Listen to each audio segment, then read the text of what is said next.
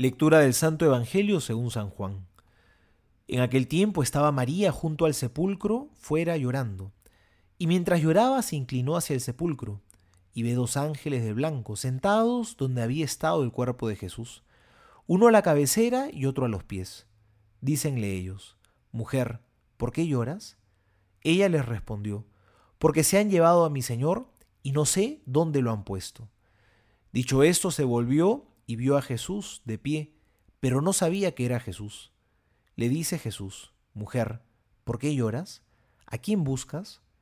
Ella, pensando que era el encargado del huerto, le dice: Señor, si tú te lo has llevado, dime dónde lo has puesto, y yo me lo llevaré. Jesús le dice: María. Ella se vuelve y le dice en hebreo: Rabuní, que quiere decir maestro.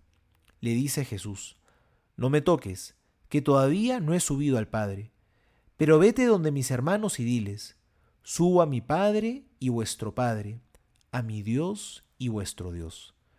Fue María Magdalena y dijo a los discípulos que había visto al Señor y que había dicho estas palabras. Palabra del Señor. Gloria a ti, Señor Jesús.